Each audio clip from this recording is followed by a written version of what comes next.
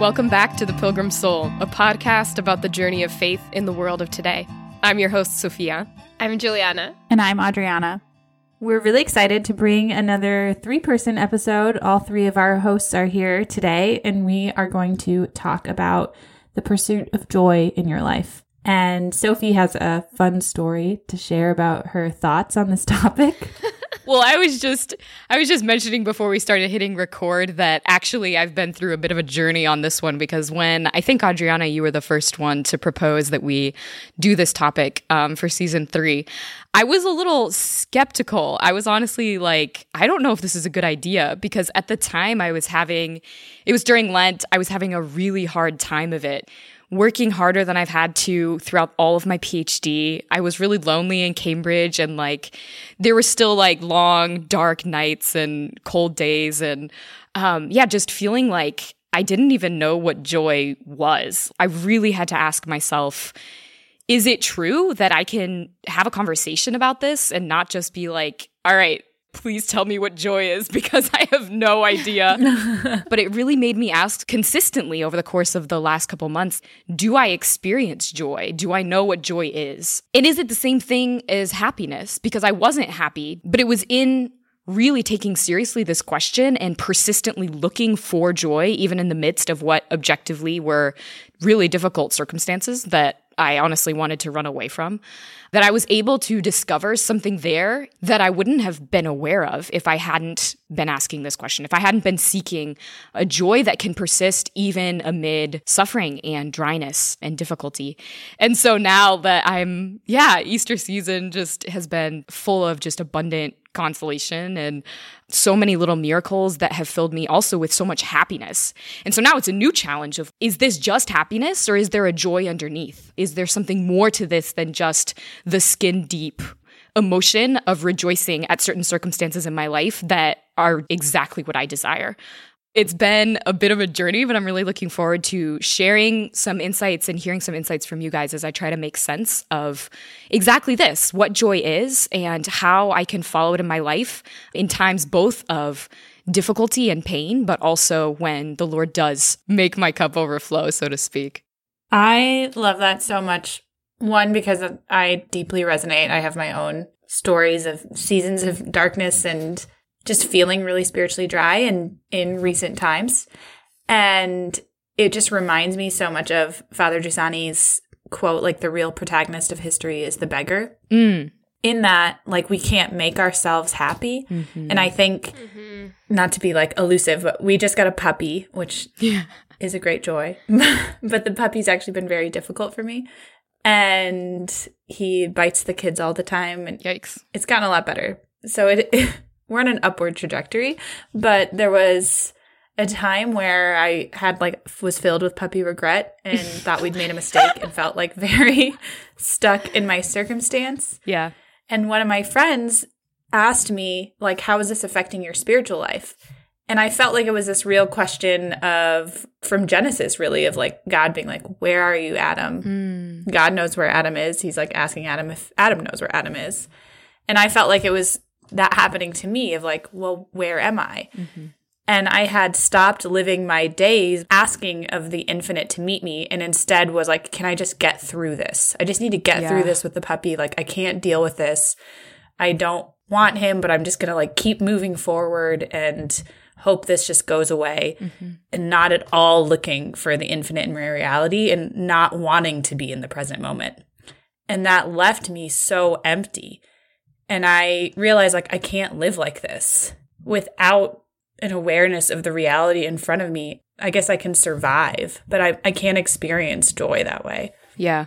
That's a beautiful example of what every single person knows to be true from her own experience. And that is that we are made for this. The deepest desire of our heart is for joy, because our deepest desire is for God, and we are made for eternal bliss with him. Like the Psalm says, at your right hand, happiness forever. And I had a conversation once with somebody, and it really moved me, and this was a number of years ago, but it was a person who had strayed from his faith and was curious about returning, interested in returning. And he came to me and asked if it was okay to pursue Christ and to come back to the church just because he wanted to be happy. Oh, wow. His sense was that he had to come, like you were saying, Adriana, like I get through it because it's the right thing to do because I signed up for this and I have to do this, or some like overarching sense of morality. And he almost felt like it was unusual or impermissible to just pursue a desire of the heart. This always stuck with me because it's so true. Like we all have this desire on our heart, as well as our desires for love and for beauty and for companionship and for eternity. And all of these things are beautiful and good and meant to be pursued because they lead us to God, who is the source of all good things. I wanted to bring that up at the start of our conversation because I think that this question, what does it mean to be joyful and how can I become joyful, is at the core of the Christian life and is at the core of our hearts. And if we can find the answer, if we can be faithful to the answer, then that's everything. Yes.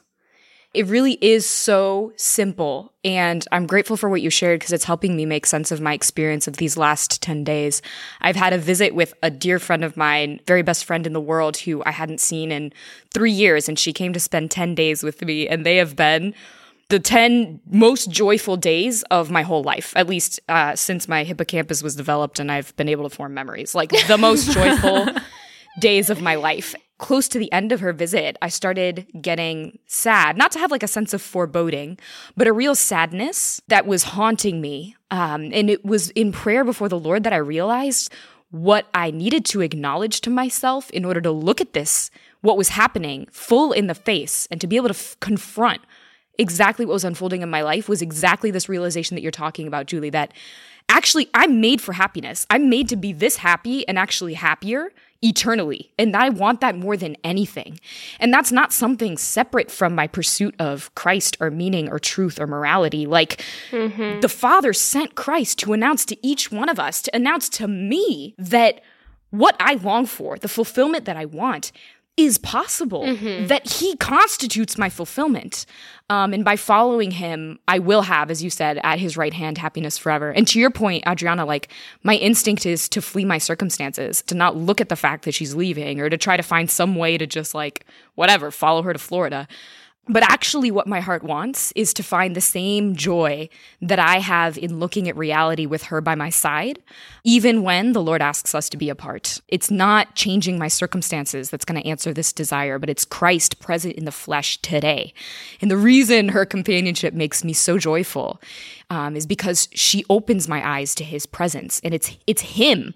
He is the one who is answering my desire through her.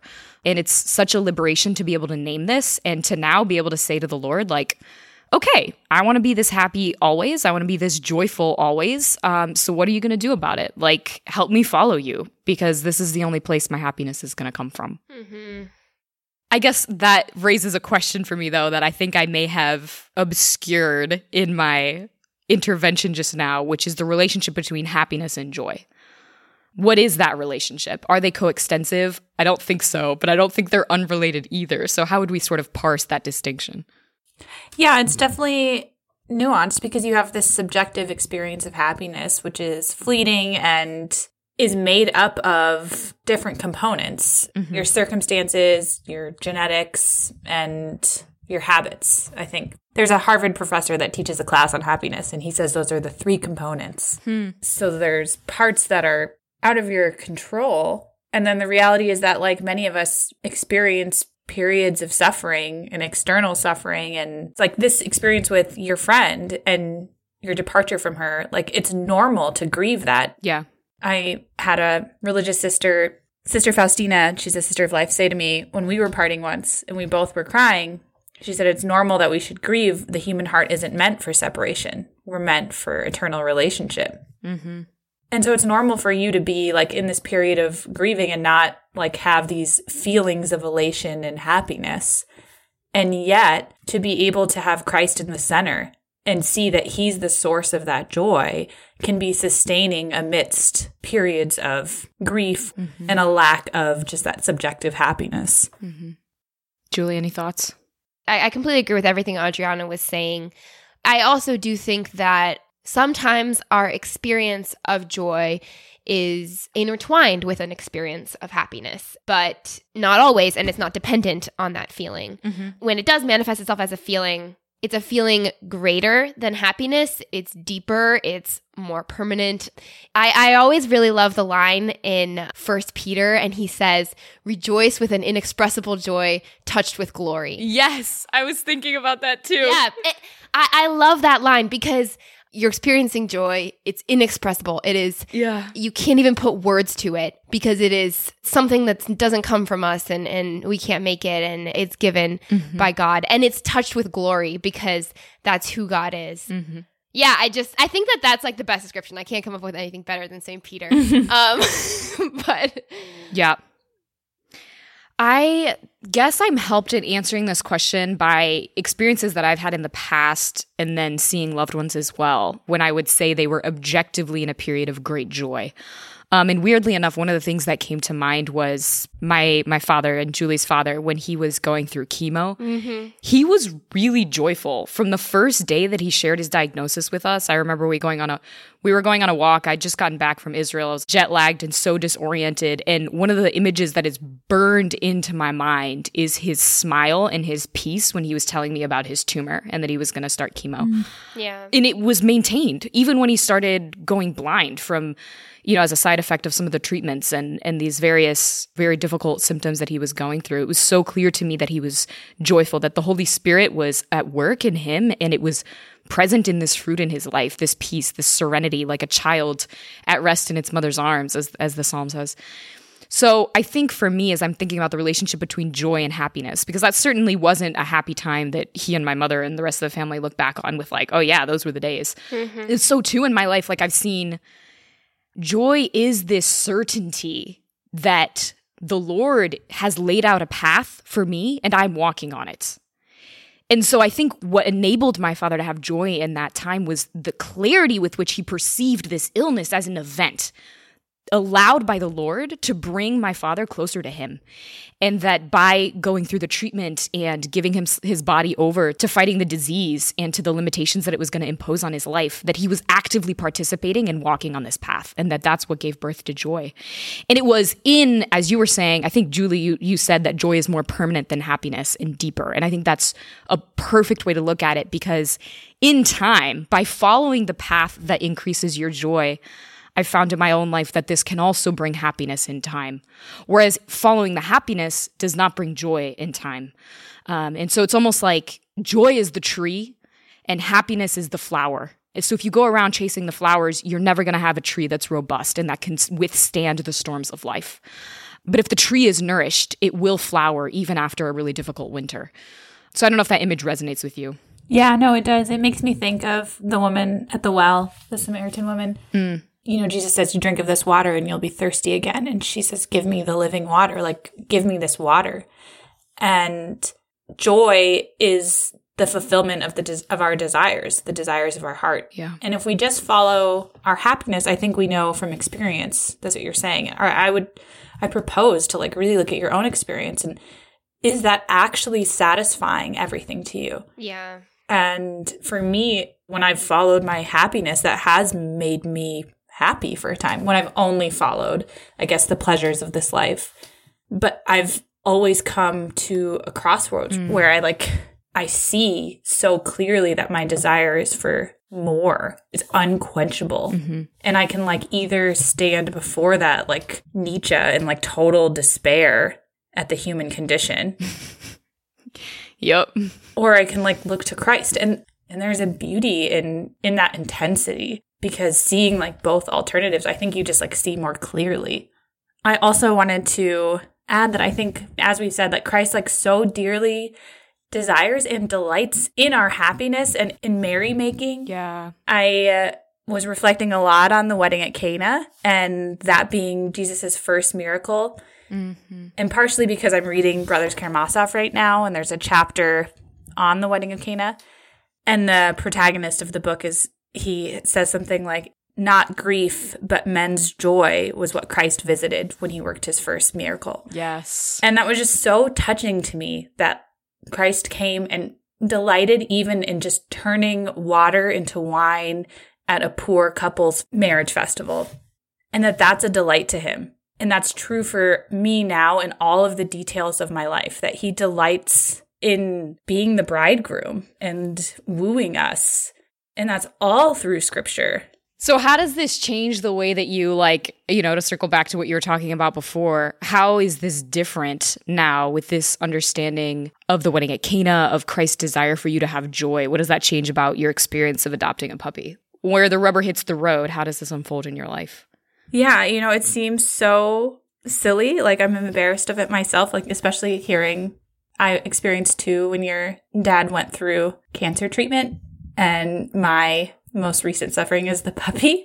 But I really experienced it deeply, and I think it was helpful to confront my own like nihilistic tendencies and be really honest about that. Totally. And to realize that is the road that I will most commonly walk down unless I beg for Christ and beg for him to meet me and give me a new vision and to like help me live in each moment and to look for him. Because if I refuse to do that, he's not going to force my hand.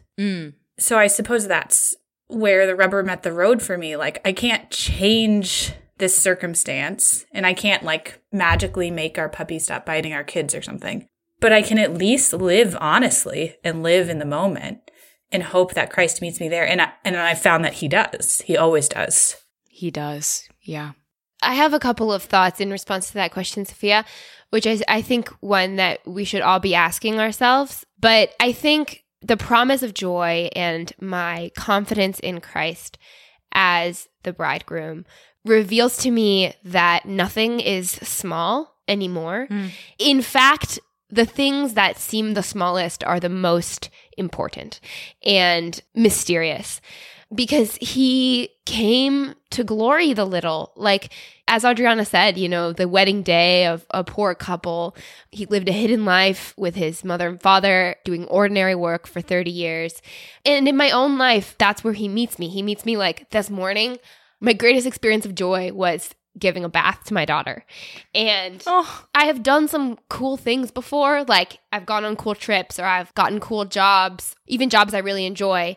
And I have been taught through my experience that the little is what makes me happy. And all of these things that the world offers to me and all the things I fall for over and over again, they have never been satisfying to me. And I know that. And so I can be faithful to my own experience and to what it has taught me and to look for him in the ordinary. Not to say that he doesn't work through those greater things in my life, but they're often just like flashy distractions. And he doesn't even want me to have my attention on them. And I think that the other thing that's a great comfort to me through all of this. So right now I'm facing doubts on my heart about a particular decision that will arise in the future. And when I want to worry about that, I can continue to go back to the truth that Christ is showing me his face in these ordinary moments, and he's leading me through my desire to joy. And so as long as I follow him, it doesn't matter. I don't need to worry about those things because he will bring me to himself. Like, all I have to do, this desire for joy is a good thing. And if I'm faithful to it within the guardrails set up by God and by his church, then it will all work out. I love what you're both saying because it makes me think about poverty.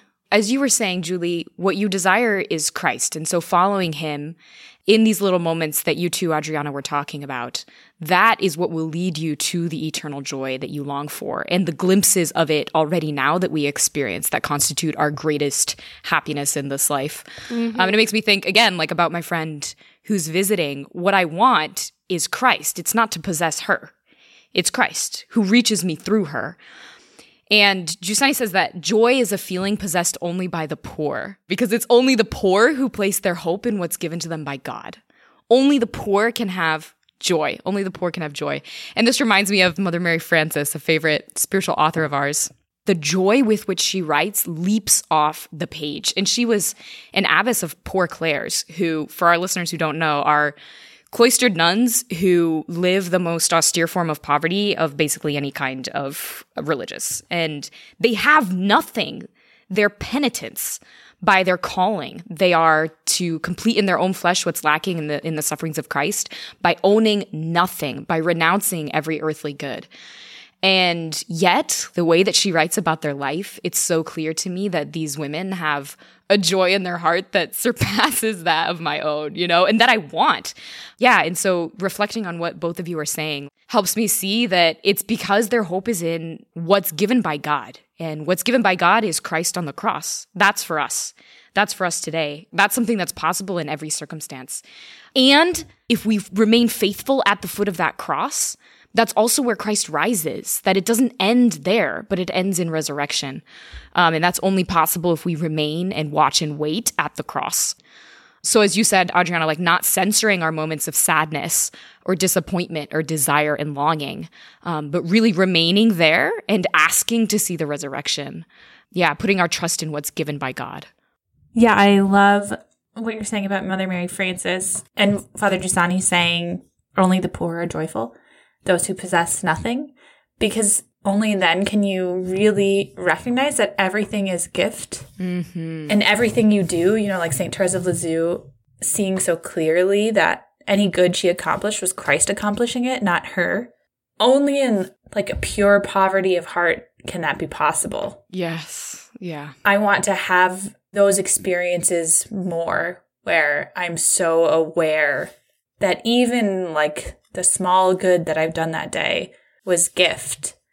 Because left to my own devices, I was joking with you before we started recording my own being horrified by myself at my impatience or when I'm just on my own. I see my limits so clearly. And it's almost comical, I guess. I hope Christ laughs, but same. I love the relationship between poverty and real Christian joy. Mm-hmm. And it makes me think for sure of the Christian martyrs and how they could live resurrection as they pursued their own Good Friday. Mm. And I think in this life, that's the reality, that we never experience the resurrection without Good Friday. Christian joy in this life will always include the experience of suffering, but that joy is still possible. Mm-hmm. This is a really beautiful reflection on poverty, and to be joyful, you need to have a poor heart. A related truth is that you need to have a servant heart. Once again, looking to Christ as our model, he washed the feet of his disciples. He put himself at their service, culminating in the gift of his own life for his brothers and sisters. And I think this truth is verified in my own experience too, that as sacrificing my life and my time and my body and whatever I have for others, it is a path to joy for me, particularly when it's lived in the memory of Christ. I think for me, the clearest example of this was becoming pregnant with my daughter and giving birth to her. I remember thinking it was such an honor to give my body for the life of another in the most literal sense, not to the point where I died, but my body is permanently changed for her. And I remember childbirth and the weeks immediately following that were so painful, just at the same time realizing the deep honor it was to give my body like Christ gave his body, and to say over and over again to her, this is my body given up for you. That's a big example, a dramatic example, but I think that it's true in all the smallest ways too. Who of us does not love giving a gift to someone that we love, or doing something nice for them, or making a nice meal for them, and finding joy in that? Mm-hmm. I certainly do. And I think not always, because I'm a very flawed human being. But when I'm looking at it for what it is, I can rejoice in the opportunity to serve another and to kind of subordinate myself and my desires for another and for ultimately for God. For a greater love. Yeah. Joy is in love and in service. Which shows that sacrifice is not an obstacle to joy, which I think is critical and goes against at least the way that I think about where my happiness is going to come from. Sacrifice is not an obstacle. It's in saying yes to the sacrifice asked from another that we can regain our peace. Yes. Totally agree with everything you're saying. I love your reflection on labor, Juliana. That too, for me, was a really powerful experience, that no suffering is meaningless. And that poem you were quoting, nothing again would be casual or small. Nothing is meaningless, not even our suffering. And it's so obvious in childbirth, but that's possible in any suffering. Mm-hmm. He's using everything to reach out to us, to offer us opportunities for him to meet us and for us to seek him. Mm-hmm. I would be curious, though, to hear your experiences of what threatens your joy. Mm-hmm. Thank you. Yeah, I think, as I mentioned before, running away from suffering or taking it on kind of voluntaristically in an endeavor to achieve some image that I have of who I'm supposed to be. Both of those are things that steal my peace and my joy. Because ultimately, at the root of it, both of them is a gaze that looks at myself. And either looks at my own comfort or looks at my own coherence and my own like moral integrity as something that I can achieve on my own. Yeah. So it's pride ultimately, which is the root of all sin, but particularly all of the sins of Sophia. And here I'm really, I guess a final thing that I would add that steals my joy is complaining and gossiping and sins of speech. And this is something that applies to thoughts too, even if I don't share it with others. But it's dwelling on negative circumstances or observations about things or other people or myself in a manner that really, it not only fosters judgment of other people and of myself, but also fosters this attitude of my circumstances are the problem. That if this was taken away, if this person was different, if this sin of mine I didn't struggle with anymore, then I could be happy. And as soon as I have like a conditional if-then statement on my joy, then I know what I'm seeking isn't joy, it's just a happiness according to my own image. So I guess those are the two things, like looking at myself pridefully and then also attachment to my own images of happiness that lead me to look with a negative lens on the circumstances of my life. That resonates with me so deeply. I appreciate you so much for sharing, especially complaining. It made me immediately think of St. Therese of Lisieux. I think she was 12 and she said that she fasted from complaining and the growth and virtue she experienced from that fasting. That moment I was like, wow, she's so far ahead of me in the spiritual journey. Like what a gift it would be to me if I fasted from complaining. So often when I'm complaining, it's also out of this pride because I think I deserve more than the circumstance that's being given to me. I'm, better than this, or like, I don't deserve this. And that's my approach. And it leads me to complain about it rather than just live my circumstance. And I'm talking about like really ordinary things, not like totally ordinary deep injustices that I don't deserve. No, like getting one less hour of sleep than I would like. Like, exactly. Yeah. We're very banal in this household. Yeah, I think I also, Sophia, I'm glad you brought up images because that's immediately what I thought of as I'm so vulnerable to images. And what I mean by that is like negative patterns of thought. They could take the form of if only I was in this circumstance or that circumstance, or if I was like that person, or if I had more of that virtue, then I would be joyful. And that's not even necessarily always a comparison to other people. It can be a comparison to different points in my life. Before we started recording, we were just sharing the new experiences, we'll put it that way, of living the Triduum with young children. And even that is like a temptation to an image to me, to say like, if only if I wasn't a mom, if I didn't have young kids, then I would be able to like finally learn how to pray, be able to remain faithfully in the presence of God. That's not true. My circumstances are the path to Him, not an obstacle to Him.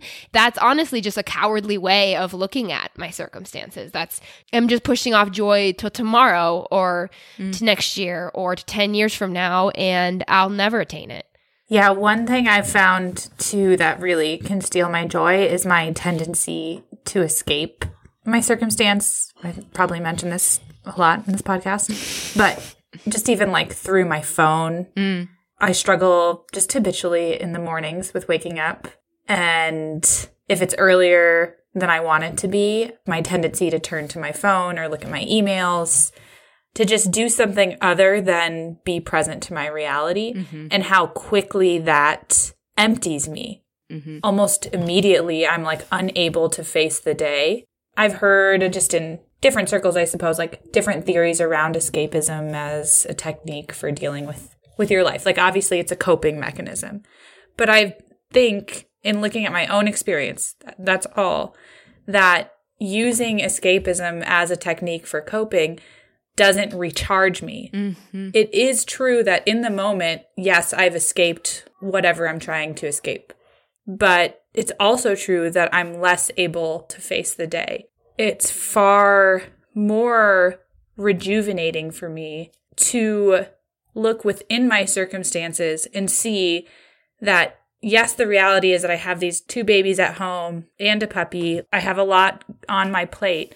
But within that, I can go for a walk and pray a rosary. Mm-hmm. Or I can ask my husband for some time when he gets home from work and go off by myself and pray. And if I have even just these tiny moments that are so much less quantitative time than the time I'd spend distracted or escaping, I can then face my day new and live it with just this deeper stability and deeper peace. That's beautiful and so simple. And it reminds me of what we've said before, that our issue is not the condition of our iCal, but the condition of our soul. That really it is possible to live this way no matter what our circumstances are. And to your point about, I mean, when you wake up in the morning, you desire happiness. Yeah. If you're feeling exhausted and overwhelmed or like you'd rather go back to bed, you desire happiness all the more. And so turning to your phone in that way, like, is part of your search for happiness. And so I guess I would say what's really helpful for me is looking at, okay, well, does this help me look for happiness throughout the rest of my day? And as you said, like, not really if it doesn't recharge you and instead it drains you or distracts you from your circumstances. I was really helped by, I think, something Caron, the former leader of Ciel, said back in 2017. He was talking about, like, when you wake up in the morning, where do you expect the fulfillment of your life to come from? Is it from you and what you can do? Or is it from the mystery, the fact that you're going to encounter in your day? And so he was encouraging everyone to start their morning with praying the Angelus instead of immediately going to their work or to their emails or whatever, solving the problems of the day, as if that's what was going to bring you joy. Instead, begging to experience the event of the incarnation. And in this Easter season, I've woken myself up now by singing softly the Regina Caeli, which is it's a hymn that starts, Queen of Heaven, rejoice. And like, no matter what terrible mood I'm in, or like, I mean, which hasn't happened often these days, but sleep deprivation has happened.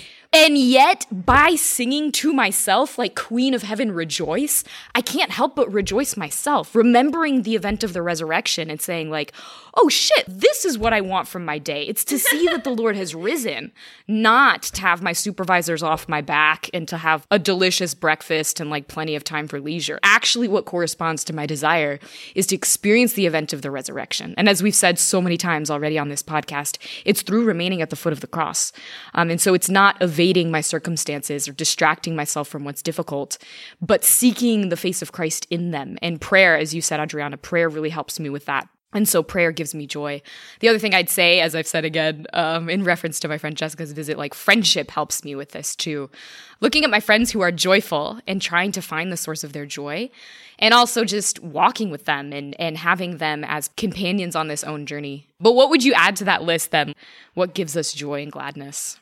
I think to add on to prayer, this is actually something that you've really helped me with, Sophia. You really emphasized morning prayer. You said in your episode on prayer that you thought that was, if you're going to start with the Liturgy of the Hours, to start there. Yeah. I've always had a practice of evening prayer, but not morning prayer, partially because I struggle in the mornings. Your prompting inspired me to take that more seriously, like even just a short morning offering prayer. And to ask to start my day that way has been really transformative, like very slowly, but that move instead of checking my phone is, I think, a truer way to start your day and to like reorient your vision in some direction. Yeah. For me, one thing that comes to mind, and I'm sorry, I know that I've said this. This is another thing I've said before on this podcast, but I have to say memory. Like, so I was a math major. I have a logically oriented mind. Yeah. And so I can look to my past and say, like, this has made me joyful. This has made me joyful. This has made me joyful. This has not. This has not. This has not. And then to learn from my own experience in that way. And then to trust, like, I'm not insane. Like, I really did experience joy from this yesterday. And so I'm going to try again. Things have not changed. Yeah. And so I think that's what helps me, like, stay with my feet on the ground when presented with these, like, flashy distractions and to say, no, like you didn't make me happy before and I'm not going to fall for it again. And instead, when faced with the cross or when faced with my circumstances or whatever, and to think like, yes, being faithful to my circumstances has made me happy in the past. And I can trust again, like trust in Christ, trust in what he has taught me through his words and through my own experience, and to just remain faithful. Beautiful. What you're both saying gets to the fact that it's Jesus who makes us happy. And it's our attachment to him that is the substance of our memory. Like, what are you recalling but the relationship that the mystery is initiated in your life? Right. And what are you renewing but exactly what St. Peter says to Jesus on the shore of Galilee? Like, yes, Lord, I love you. I'm incoherent and I betray you. I'm kind of afraid of, but I love you. And it's renewing that memory that gives St. Peter the joy and the gladness that enabled him to be crucified in imitation of his Lord, actually upside down because he was so full of love for the one who had died for him that he felt himself unworthy to die in the same position. Like, it's memory of your relationship to Christ that renews your strength to follow joy, even when it means going to the cross. Can I say too, I think comes at a natural point in our conversation, I wanted to also touch on and hear your thoughts on the relationship between joy and evangelization, because joy is made to be shared. And we see this in the most mundane of examples. Like, you see a good movie and you want your friends to see it. And Acts of the Apostles is full of these incredible stories of evangelization, like these men and women who had seen God die for them and then rise again. And then they're so full of zeal to share that with everyone they meet because of their joy, right? It's like they experience joy, they experience God, and then they want to share that with everybody. So how have you seen your joy move you towards evangelizations, towards sharing it with others?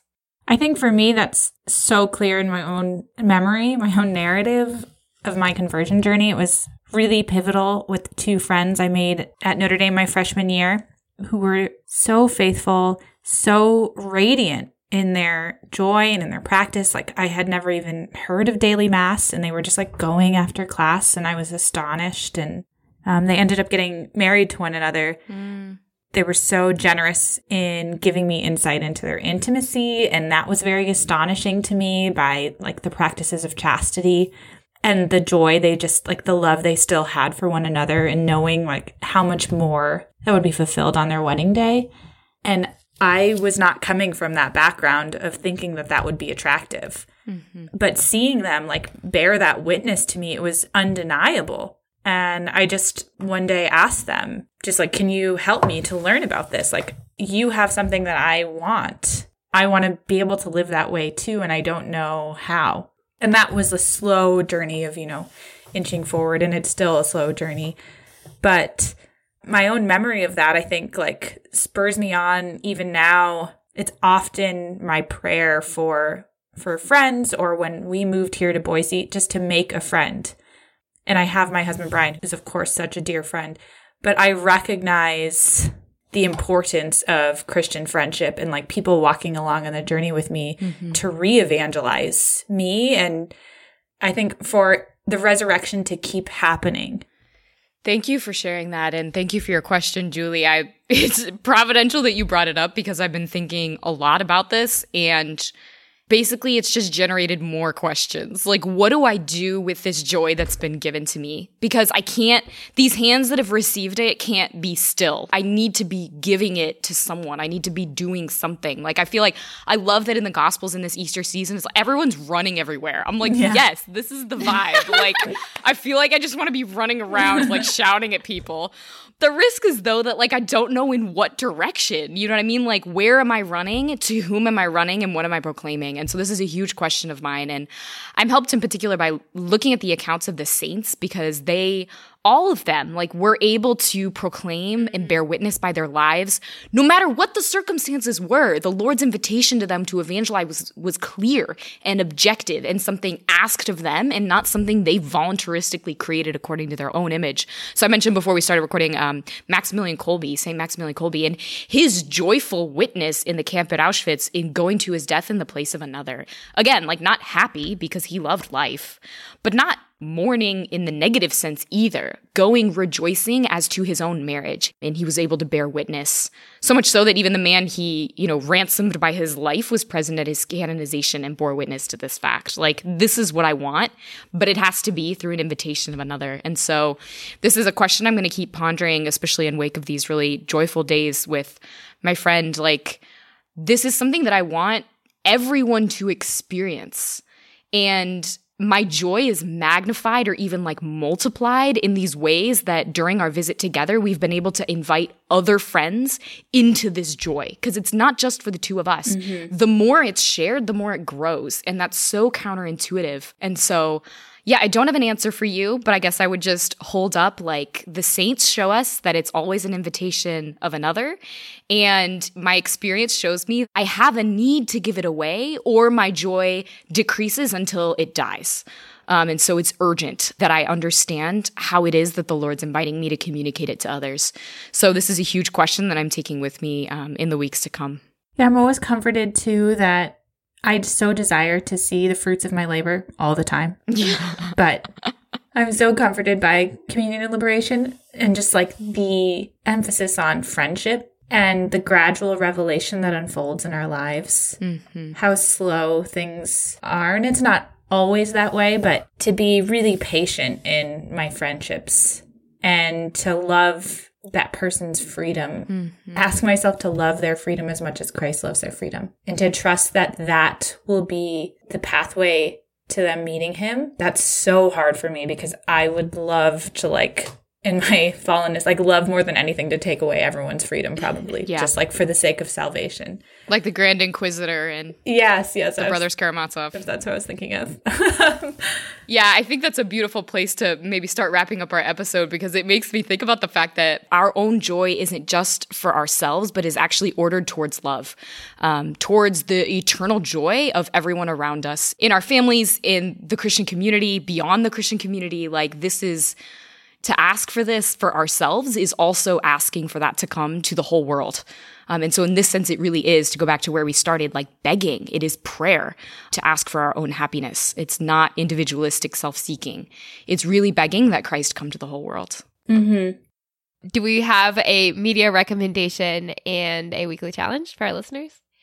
Well, I think an obvious one that's come up throughout the episode, Brothers Karamazov by Fyodor Dostoevsky. If you haven't read it, it is a long novel, but I'm almost finished with it right now and very transformative. It is so beautiful, and yeah, there are many occasions to reflect on joy.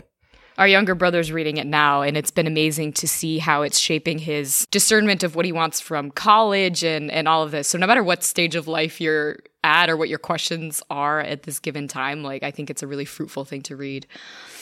In terms of our weekly challenge, I'd invite our listeners to really do a life review and spend time thinking about what stages, what experiences, what relationships have been the greatest sources of joy for you. And to ask the Holy Spirit to shed light on, in view of the truth of where your joy comes from, what is the Lord inviting you to do? How is the Lord inviting you to seek more truly that own joy for yourself and share the light of that joy with others? Thanks to all of our listeners for joining us today. As ever, you can find us on our website or our email. Write to us with your own experiences of joy or otherwise, pilgrimsoulpodcast@gmail.com. Yes. Please do, if you have a moment, leave us a rating and a review on Apple Podcasts, as this helps other listeners find us. Know of our prayers for your joy, everyone.